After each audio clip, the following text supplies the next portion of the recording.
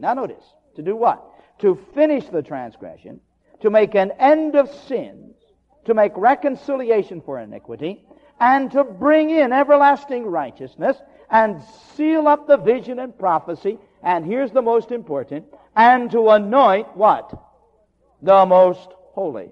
Know therefore, and understand that from the going forth of the command to restore and build Jerusalem unto the Messiah, now notice, the prince shall be 7 weeks, and 62 weeks. The street shall be built again, and the wall even in troublous times. And after 62 weeks shall Messiah be cut off. But not, now notice that statement again. After 62 weeks shall Messiah be cut off. Now that's the important phrase. But not for himself, and for the people of the prince shall come and destroy the city and the sanctuary. And the end of it shall be with a flood. And unto the end of the war desolations are determined. Now, have your sheet in front of you. This whole prophecy has to do with the nation Israel. Notice, if you will, the 9th chapter of Daniel and the 24th verse. 70 weeks are determined. What's the rest of it? What? Upon thy people. Now this has to do with the nation Israel, not the Gentiles. Has to do with the nation Israel. And when you read of these 70 weeks, it's that which is determined upon the nation Israel. Now the book of Daniel is a great prophecy. I'm going to do this one of these days with you. I'm going to study Daniel in connection with Revelation. You'll be surprised how they go together like bread and butter. Walk hand in hand. Now Daniel says here, there are 70 weeks, and that means 49 years, determined upon the people of Israel, Daniel's people. 490 years. All right, now let's look at the basic facts of this prophecy. Number one, the angel Gabriel came to inform Daniel that 70 weeks, that means years, or 490 years, are determined for Israel. Now, when does our 490 years start? From the command to rebuild Jerusalem, and how long is it to be? To the anointing of the Messiah as king. Now that's verse 24. 490 years are yet future when Daniel gets this prophecy. The command has not gone forth as yet, but it will very shortly. The command to rebuild Jerusalem. And it'll be 490 years from that command until the time that Jesus Christ is anointed king in Jerusalem. So the Jews would know the exact time. You see, the Bible's a marvelous book. Its prophecy is very exacting. All right, number two. The 70 weeks, the 490 years, were to be divided into 7 plus 62 plus 1. Now that's in verses 25 to 27. Now 7 is 49 years. That's one brace. Then 62 times 7 is 483 years. And together that makes 483 years. And then 7 more makes 490. So 7 plus 62 gives you 483 years, and it only leaves 7 years left, the 7 years of the tribulation. Now number 3, there were to be 7 weeks, 49 years, from the command to rebuild Jerusalem till its completion. Then number 4, these 7 weeks were to be followed by 62 more weeks, or 434 years, until the Prince, the Messiah. Now number 5 is the important point. Messiah would then be cut off, and the 70th week, or 7 years, the tribulation would follow. Now, let's just stop right there. The 490 years are not to be consecutive. Because after 483 years, there was to be a break. Not according to what it says here, but according to God's program that we now understand. After 483 years, with 7 years left, Messiah is to be cut off.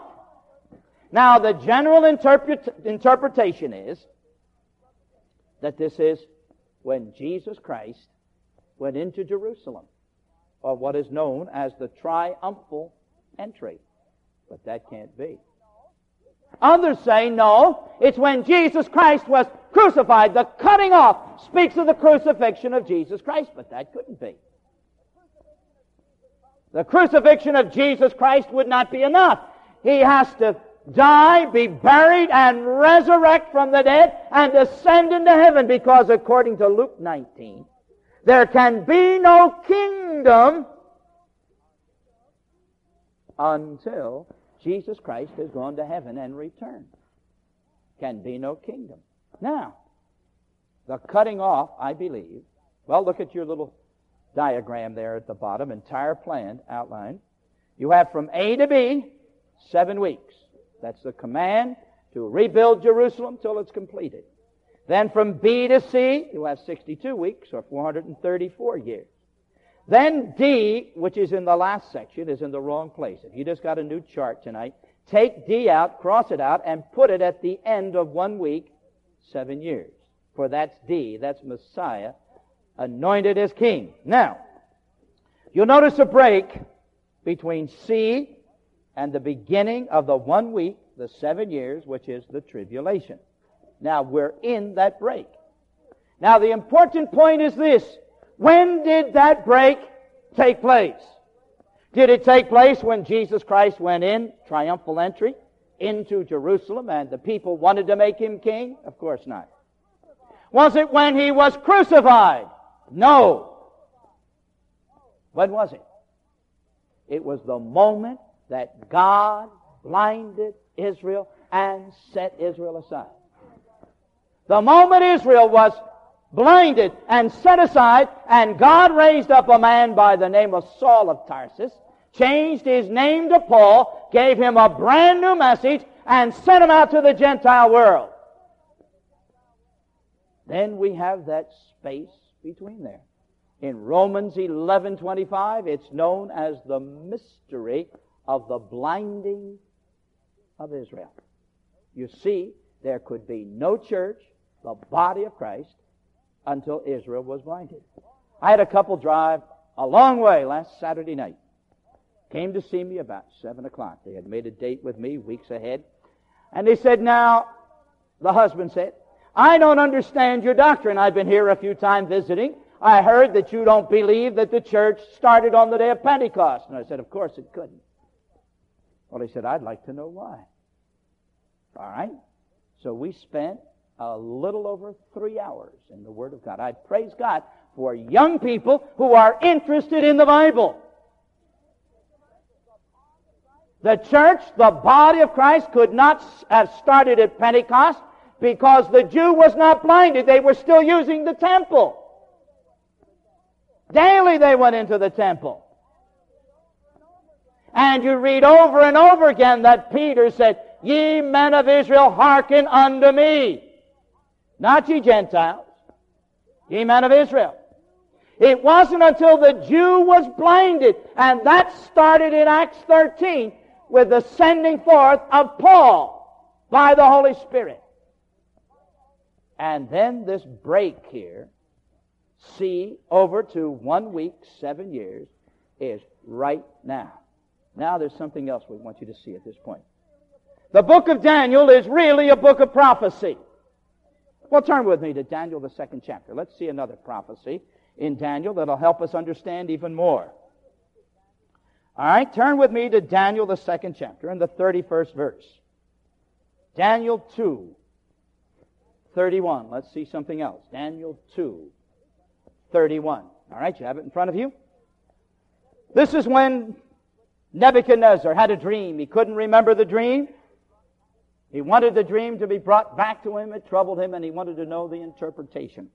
He had all his soothsayers, his magicians. They couldn't tell him a thing, but Daniel could, God's man. Now notice what is said in Daniel 2:31 with that background. Thou, O king, sawest, and behold, a great image. Have that in your mind, a great image. This great image, whose brightness was excellent, stood before thee. and the form of it was terrible. This image's head was of fine gold. Now, got this picture? It has a head of gold. Its breast and its arms of silver. Its belly and its thighs of bronze or brass. Its legs of iron, its feet part of iron and part of clay. Thou sawest until a stone was cut out without hands, which smote the image upon its feet, that were of iron and clay, and broke them to pieces. Now, let's look at this image. Here's an image. Its head is of fine gold. Its chest and its arms of silver. Belly and its thighs of brass. Its legs of iron, its feet of part iron and part clay. Now, what's this all about? Very easy to know what it is. Daniel gives the interpretation. I'm not going to take time to go over it again. But the head of gold, he tells us very clearly, is Babylon. Starts with Nebuchadnezzar. Then we go to the silver chest and arms, and it's Medo-Persia. Then we go to brass, which is Greece. Go to the legs of iron, which is Rome. Then we go to the feet of part iron and part clay, and that's yet future. Hasn't taken place. Will be during the last 7 weeks. The 70th week of Daniel. Now, what's this image all about? Now, let's get this clearly in our mind. God says 490 years or 70 weeks are determined upon thy people. But something's happened. What's happened? Why, the Jew has been blinded politically. Isn't this amazing? The nation who was to have this kingdom, have this king anointed as their king, well, they weren't even their own land. They were under the rulership of Nebuchadnezzar. He had come in and demolished, destroyed Jerusalem. Carried most of the people captive, and Daniel was one of them. And the Jews were standing around and saying, well, what happened? What has happened to God's promises to us? Where are God's promises? We're under the heel of the Gentile. And we are to be a blessing to the Gentiles. And instead of being a blessing, they're under the heel of the Gentiles. Now, God is telling them something. It is true He has taken away the political rulership of Israel. When Zedekiah was blinded, his sons killed, and they were carried off to Babylon, that ended for 490 years their rulership or governing of themselves. No longer are they now to govern themselves. They are to be for 490 years, plus this age right now, the mystery age, to be under the heel, the rulership, the government of the Gentiles. Now, don't be fooled by a lot of the prophetic nonsense that's going around today. That Israel is now back in the land, and this means so much. Nonsense.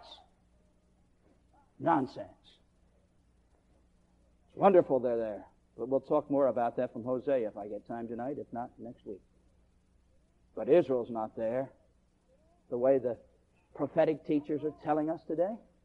Not at all. Now, God is saying you have to recognize for 490 years you're going to be under the control of the Gentiles. And remember when Jesus Christ was upon earth, this is what bothered the Jews more than anything else. They hated the yoke of the Gentiles. They would have followed anyone who would have thrown off the yoke of the Gentile and made them free. But no one appeared. Not even Jesus Christ. And we'll talk more about that in just a moment. Now what's He doing? He's saying, all right, for 490 years, Gentile rule is going to be over you. First, it's going to be the head of gold, Babylon. Then it's going to be silver, Medo-Persia. Then it's going to be brass, Greece. Then it's going to be iron, it's going to be Rome. And then there'll be 10 toes, 2 feet, 10 toes of iron and clay. Now what's he saying? Did you notice progression? Did you ever notice that? Gold was the most precious metal known in Bible times. And here Nebuchadnezzar comes in and captures the people, carries them off into captivity, out of their land, devastates their land. But yet he had a pretty good government. It was of gold. But this was overthrown. Along came Medo-Persia. And this is silver. Now, silver is harder than gold, but not as precious as gold. Then you go to brass, and brass isn't nearly as precious as silver. Nowhere near as gold. Then you come down to iron, and iron doesn't compare with brass or silver or gold. What do we have? Then you have iron and clay, and they just don't mix. What's it all about? God is telling Israel, you're going to be controlled for 490 years by the Gentiles, and the Gentile government is going to decay right before your eyes. It's going to disintegrate. Each government gets weaker than the one before. Not as strong, not as good.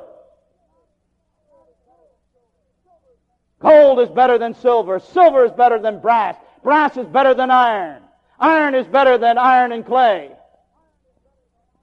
Now, do you ever wonder why in our day there's not a stable government upon the face of the earth? And I think you'll admit our government's anything but stable today. This is understandable. This is understandable. It doesn't amaze me at all when I study my Bible.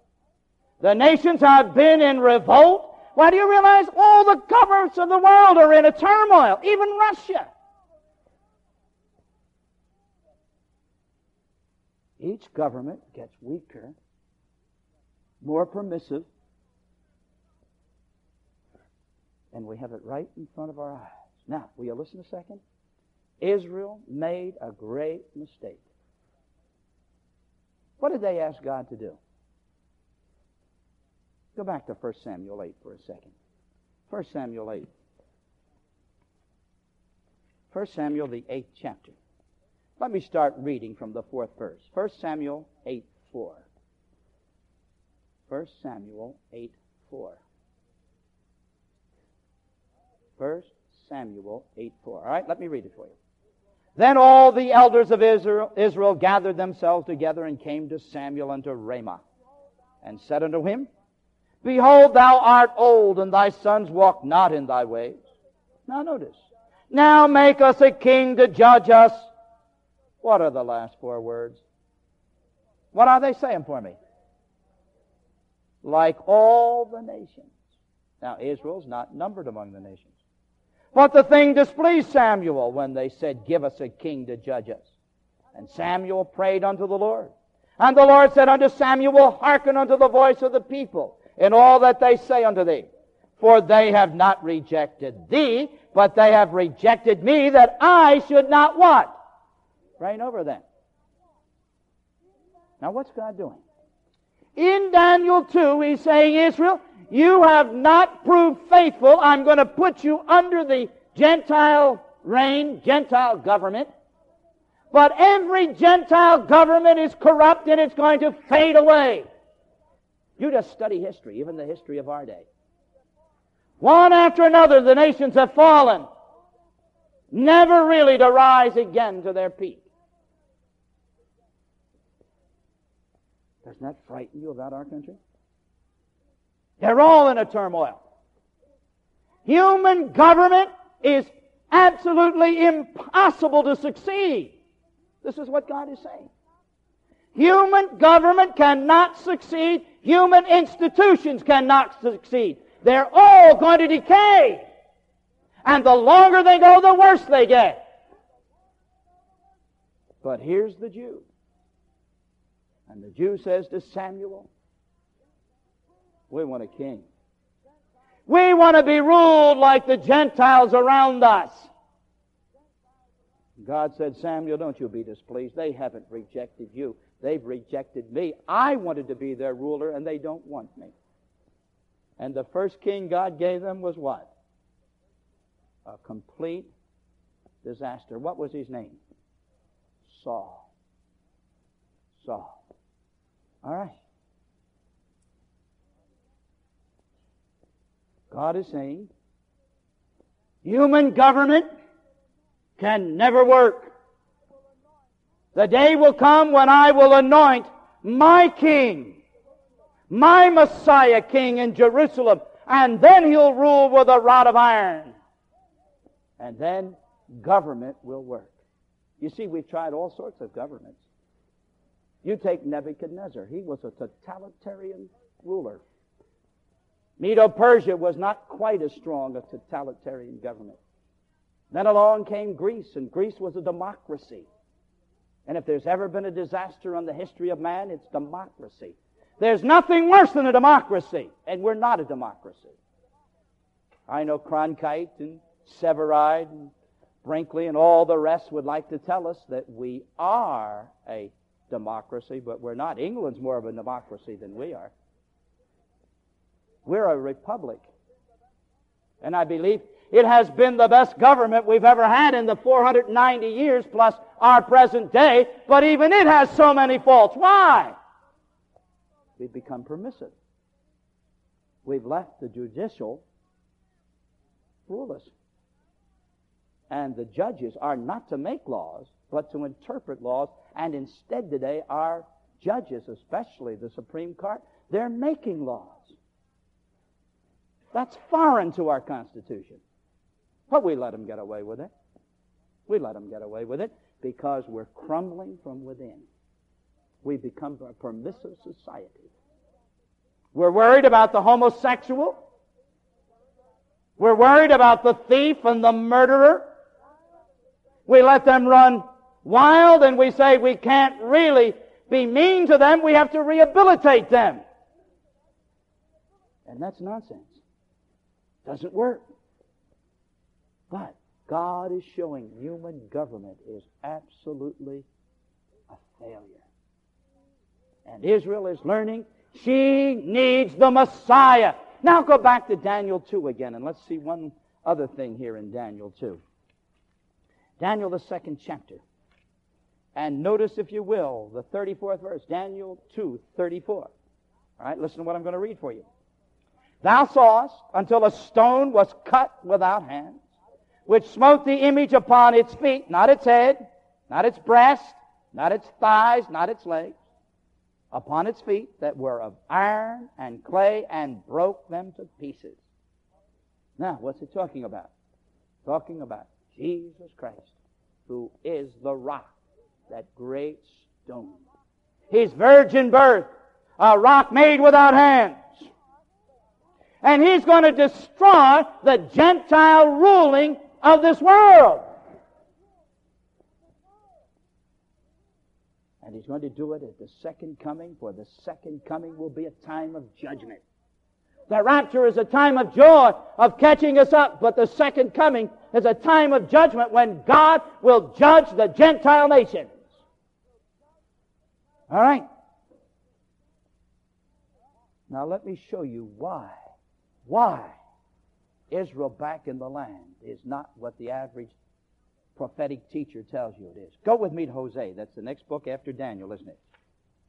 It's Hosea, Daniel, Hosea, and go with me to the 3rd chapter, if you will. Hosea 3 and verses 4 and 5. And I want you to see something here. Hosea 3 verses 4 and 5. For the children of Israel shall abide or remain many days. What are the next 3 words? Without a king, without a prince. Is that the condition they're in today? Are they? Do they have a king or a prince? No, they don't. All right. And the children of Israel shall abide or remain many days without a king and without a prince. And without a what? What's it mean when they're without a sacrifice? It means they're without a priesthood. They don't have any priest. All right. Without a priest. Without an image. What's that mean? It means they're not idolatrous. If there's one thing the Jew is not, he's not idolatrous. Ever since he was carried away into Babylon, he learned his lesson, and the Jew has never again been idolatrous. He's not idolatrous. And without an ephod, and without teraphim. Could spend time on that, but I don't have the time. All right, the 5th verse. Afterward shall the children of Israel return and seek the Lord, Jehovah, their God. And here's an amazing statement. And what? David, their king, and shall fear the Lord and his goodness in the latter days. Now, this 4th verse is exactly what's happening to the Jew today. Even though he has a government. You say, of course he's got a government. Yes, he does. But what kind of government does he have? It's a pretty poor excuse. That government wouldn't last 5 minutes if the United States wouldn't be backing it. If the Gentiles in the United States were not standing behind the Jew would fall. Why do you think the Arab's putting such a pressure upon us with the oil against the Jew? Because he knows as long as we stand back of Israel, that government will stand, and the day we withdraw our support, it'll come crashing down. Doesn't have a king, doesn't have a prince, doesn't have a priesthood, a sacrifice, it doesn't have a temple. The Jew is misplaced right now. She's going to be driven out. If not before, it'll be in the tribulation by the Antichrist into the red rose city of Petra. But now that 5th verse tells us, point D on our chart, 1 week, 7 years, and the anointing of the Messiah's king. Now notice that 5th verse. It's beautiful. Afterward shall the children of Israel return and seek thee, Jehovah, their Lord, their God, and David, their king. Now what's that mean, David, their king? Well, may I show you something? Turn with me to Matthew 3:11. Will you do that? Matthew 3:11. Do you know what David means? What's David mean? You tell me. What's David mean? You don't know what David means, do you? What? Beloved. Exactly. The word David means beloved. Come with me to Matthew 3:17, rather. That would be better. Well, we better read 16 and 17. Matthew 3:16 and 17. And Jesus, when he was baptized, went up straightway out of the water. And though the heavens were opened unto him, and he saw the Spirit of God descending like a dove and lighting upon him, and lo, a voice from heaven saying, This is my what? You know what that word actually could be translated? This is my David son. You could absolutely translate it that way. This is, well, really it is, thou art mine David's son, in whom I am well pleased. You see, David is to have a kingdom. He's to have a throne. And David was what? A man. What? After God's own heart. He was God's beloved. Wicked man, but his beloved. David said, Blessed is man whose sins, whose transgressions are covered. Atoned for. Romans the 4th chapter. But, here we have it brought out, Thou art mine David son. My beloved son. You see, David's going to reign in Jesus Christ. Now, there are those Bible teachers who tell you that Jesus Christ is not going to rule during the millennium. It's going to be David. No. It's going to be Jesus Christ, who is God's David, beloved, during the millennium. This is the anointing of king. Now go back again to Hosea, if you will, that 3rd chapter, and let me show you just the last phrase. Hosea 3 and the 5th verse again. Something very, very beautiful. Hosea 3:5. Afterward shall the children of Israel return. After this awful period, that's it. Point D, Messiah anointed the king. Afterward shall the children of Israel return and seek the Lord, the Jehovah their God, and beloved David their king, that's Jesus Christ, and shall fear the Lord and his goodness You know what goodness is in the Hebrew here? It's His gracious one. Gracious one. And His gracious one in the latter days. Now let me ask you, who is His gracious one? You know Ephesians 1:6? Just turn to it quickly. Ephesians 1:6. All right? See, if you'd only take time to study these words, you'd learn so much about your Bibles. It'd be so thrilling to your heart. Rather than always just reading the Gospels and getting stories of healings and whatnot. Or at Ephesians 1:6, listen to it. Ephesians, the first chapter, in the 6th verse. To the praise of the glory of His grace, through which He hath made us, what's the next word? And accepted is the word graced, where? In the beloved, in David. Which He hath made us graced in the beloved one. The beloved one is the gracious one. He has superabounding grace, according to Romans 5:20 for us. Now what's going to happen? 490 years plus the time, 2,000 years at least here of this day and age. Israel has been under the foot of Gentile political dominion. And since the Messiah has been cut off and Israel has rejected Jesus Christ in resurrection, the nation has been blinded and God has raised up the church, the body of Christ, through the preaching of Pauline gospel and truth. Israel's been blinded spiritually. But all of this will be healed when the Messiah comes the second time, that great stone cut without hands. That's going to come upon the feet of the image of part iron and part clay and dash it to pieces till there won't even be any dust left. No dust. Every bit of it will be gone. Iron and clay. I believe that is democracy and socialism today. The whole world is turning one way or the other. We're turning from a republic to a democracy. Many of the nations of the world are trying to be a democracy, but yet they're all being eroded by socialism. And there's nothing more despicable than a socialistic government. Socialism is just plain robbery.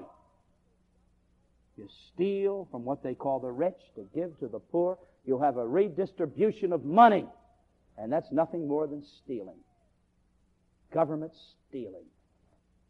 Lyndon Johnson got into the White House by saying we're going to soak the rich. But the sad part was he got richer and we got poorer with his socialism. Beloved, President Carter is right now talking about the oil companies, and don't believe him for a second. He's a millionaire. You know how much profit he makes a year? Same. But socialism, the clay that will not mix with iron, is destroying the governments of this world. And the only answer is Jesus Christ to come back and literally destroy all of them till there's not even a bit of dust left of them. And Jesus Christ will be the totalitarian ruler who will rule with a rod of iron. We're living right now in that little break between sea and 1 week, 7 years. It's called the mystery in the Bible. The mystery of the church, the body of Christ. A joint body made of Jew and Gentile, with neither one having preference. It's not a kingdom, but it's one new man. God is making a man according to Ephesians 2:15. Christ is the head of that man, and we're members of that body. And right now, God says our job is to be ambassadors, to plead with men and women. We're in an alien world. We're in an enemy's country. He's declared war on us, but we haven't declared war on him. But when Jesus Christ raptures us away, he'll declare war upon this world. The removing of ambassadors is a declaration of war.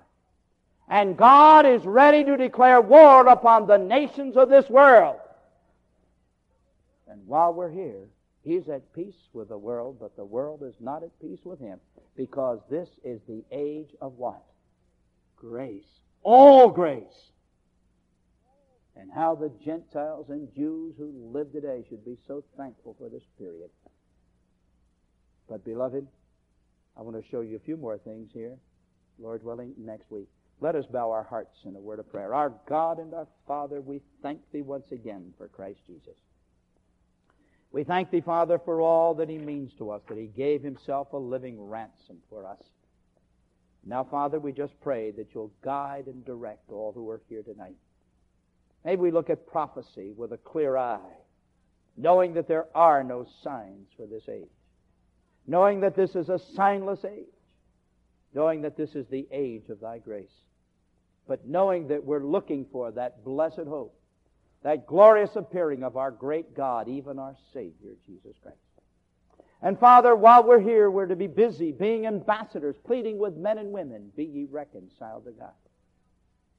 And Father, we pray now that You'll be with us as we go to our homes, be with the choir, with Don, with the musicians. May we all be prepared for the Lord's day, and we'll thank Thee for this in Christ Jesus' name. Amen.